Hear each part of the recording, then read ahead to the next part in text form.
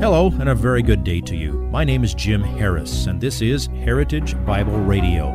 Heritage Bible Radio is an extension of Heritage Bible Church in Boise, where it's my joy to serve as the teaching pastor. Every day, we devote our radio time to studying a portion of the Word of God so you can know Him better through Jesus Christ and serve Him better through your local church. This week on Heritage Bible Radio, we're in the 10th chapter of Mark, verses 35 through 45. Jesus and his disciples were on their way up to Jerusalem, and Jesus had just told them that he would be killed there by the religious leaders who hated him and had been seeking an opportunity to kill him for many months now. Have you ever picked exactly the wrong moment to do or say something really selfish? Well, you're not alone. Even Jesus' disciples fell to this human weakness right up to the week of Jesus' crucifixion. Had they still not learned all the lessons Jesus had been teaching them now for about 3 years? Well, the good news is, Jesus doesn't respond with, "Really? Are you kidding me? After all these years, are you still this selfish?"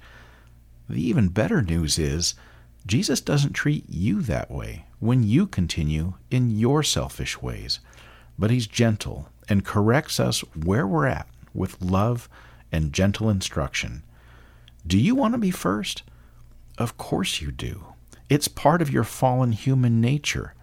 But how does God want you to be first? What does it take? The answer is not what the world would expect. Here's today's slice of the sermon entitled, "Do You Want to Be First?" But it is not this way among you, but whoever wishes to become great among you shall be your servant, and whoever wishes to be first among you shall be slave of all.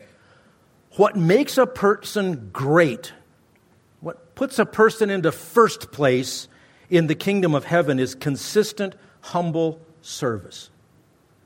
Can you remember any sermons you've heard recently where it was said the many who are first shall be last and the last first? A lot of people, it looks like, are in front of the line here on earth. There's people that are going to eclipse them in spiritual rewards, but you can't see that now. No one has to see what you do. No one has to praise you. No one has to appreciate you. You don't need to be in the spotlight. You don't even need to be noticed. What you do need to do is find as many ways as you can to serve and be faithful in serving. Are you on your way to greatness in the kingdom of heaven? We live in a world where, in the churchianity of our world, church and faith is all about what makes your life feel better here on earth. And that's not what we're all about. Hey, look, I'm not trying to make you miserable. I'm not praying you'll be persecuted. I'm not hoping you get sick. I'm not hoping somebody betrays you and turns on you and accuses you falsely. But you got to understand, that's part of being a Christian in this world.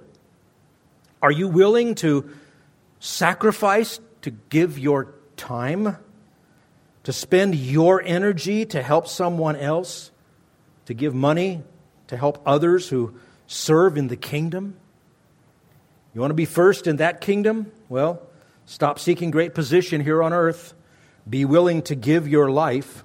Find ways to serve. And then finally, what a great example you have. Follow Jesus' example. Look at the finishing stroke on this masterpiece of teaching from Jesus in response to the carnal request from two men and their mother who really should have known better. Verse 45, "For even the Son of Man did not come to be served, but to serve and to give his life a ransom for many." Now, Son of Man is Jesus' kingly title. I'll show you that in just a moment. But would you notice how that verse begins? For even the Son of Man. Okay, now, is Jesus worthy of being served? Oh, yeah. Is Jesus the Lord? Oh, yeah. No doubt about that. But he says, look at my example.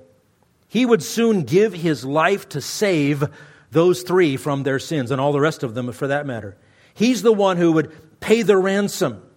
He who knew no sin became sin so that they could be saved. The ransom was the price paid to satisfy the wrath of God. The ransom was paid so that you could be free from your slavery to sin, and Jesus sets the example. We've got to jump over to Romans 3 and connect this to the whole gospel picture. Romans 3, 24 through 26. Pick it up in the middle of a sentence, but it's describing believers, and it says this: being justified, that is declared righteous, as a gift by His grace through the redemption which is in Christ Jesus, whom God displayed publicly as a propitiation in His blood through faith. That is a heavyweight partial sentence when it comes to theology. Justified, gift, grace, redemption, propitiation, blood, faith. All of this is tied together. And he says, Paul writes, this was to demonstrate His righteousness, because in the forbearance of God He passed over the sins previously committed for the demonstration, I say, of His righteousness at the present time, so that He would be just and the justifier of the one who has faith in Jesus. Now, what's he saying there? Propitiation is, in this text, parallel to what was in our text, the ransom. Now, propitiation and ransom are two very different words. They're talking about very different aspects of salvation, but they have a common link. Jesus was the only sacrifice which could satisfy the wrath of God. That's what propitiation means. But it was by making that sacrifice that He could pay the ransom to redeem you from your slavery to sin. And that's how God could be perfectly just. That means totally righteous, maintain His holiness, and while He is still perfectly just, He is able also to be the justifier of anyone who has faith in Jesus and accepts the free gift of the propitiation for sin. Now, make sure you get the point that Jesus makes here. For even the Son of Man did not come to be served. Now, He's going to be served, but He did not come for that purpose. He came to serve and to give His life a ransom for many. In that kingdom, when Jesus rules in Jerusalem for 1,000 years, and we serve Him, and all who on earth who believe in that time serve Him, it's because we know what He did in serving us by bringing about our salvation. Now, who is Jesus exactly? Well, He speaks of Himself in the third person there. He calls Himself the Son of Man. That's the title that Jesus used for Himself more often in the Gospels than any other title, because it has a very specific implication. I want you to look where it came from, and you'll see what he and I mean by saying you should follow Jesus' example. It comes from Daniel chapter 7, verses 13 and 14. I'd love to take time to take you through Daniel chapter 6.5 to get there. But here's one of the visions that Daniel receives. He says, I kept looking in the night visions, and behold, with the clouds of heaven. That's like what you're going to see when Jesus comes again. With the clouds of heaven, one like a son of man was coming, and He came up to the Ancient of Days, that's God the Father, and was presented before Him. And to Him was given dominion, glory, and a kingdom, that all the peoples, nations, and men of every language might serve Him. His dominion is an everlasting dominion which will not pass away, and His kingdom is one which will not be destroyed. Jesus is saying, that's who I am. And what did I come here for? To take the punishment you deserve, so that you can be redeemed regardless of the fact that your debt is infinite and cannot be dealt with by anything that you would do. Now, is the King of the kingdom of heaven worthy to be served? Yes.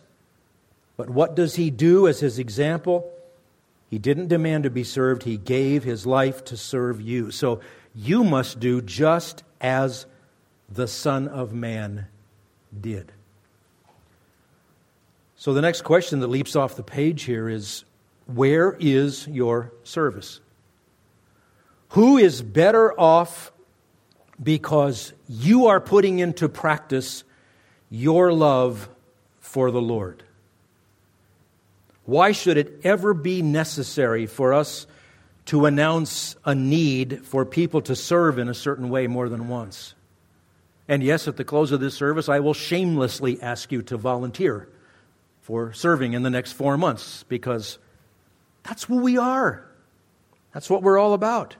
Do just as the Son of Man did. Are you known as a servant? Are you known as having the attitude of being the slave of all? Somebody followed you around, would they say, that person just is not of this world? I mean, they act like there's something more important than worldly power and fame and position. And, you know, when they see something that needs done, they try to jump in and do it, or somehow make sure that it gets done. Are you known as having that attitude of being the servant of all? That's how you get to be first in the kingdom of heaven. And remember the parable. Many who are first shall be last, and the last first. That's telling us that almost everything you see from an earthly perspective may be turned upside down when you get to heaven. So you got to have your mind on what heaven's way of doing things really is. Let's pray.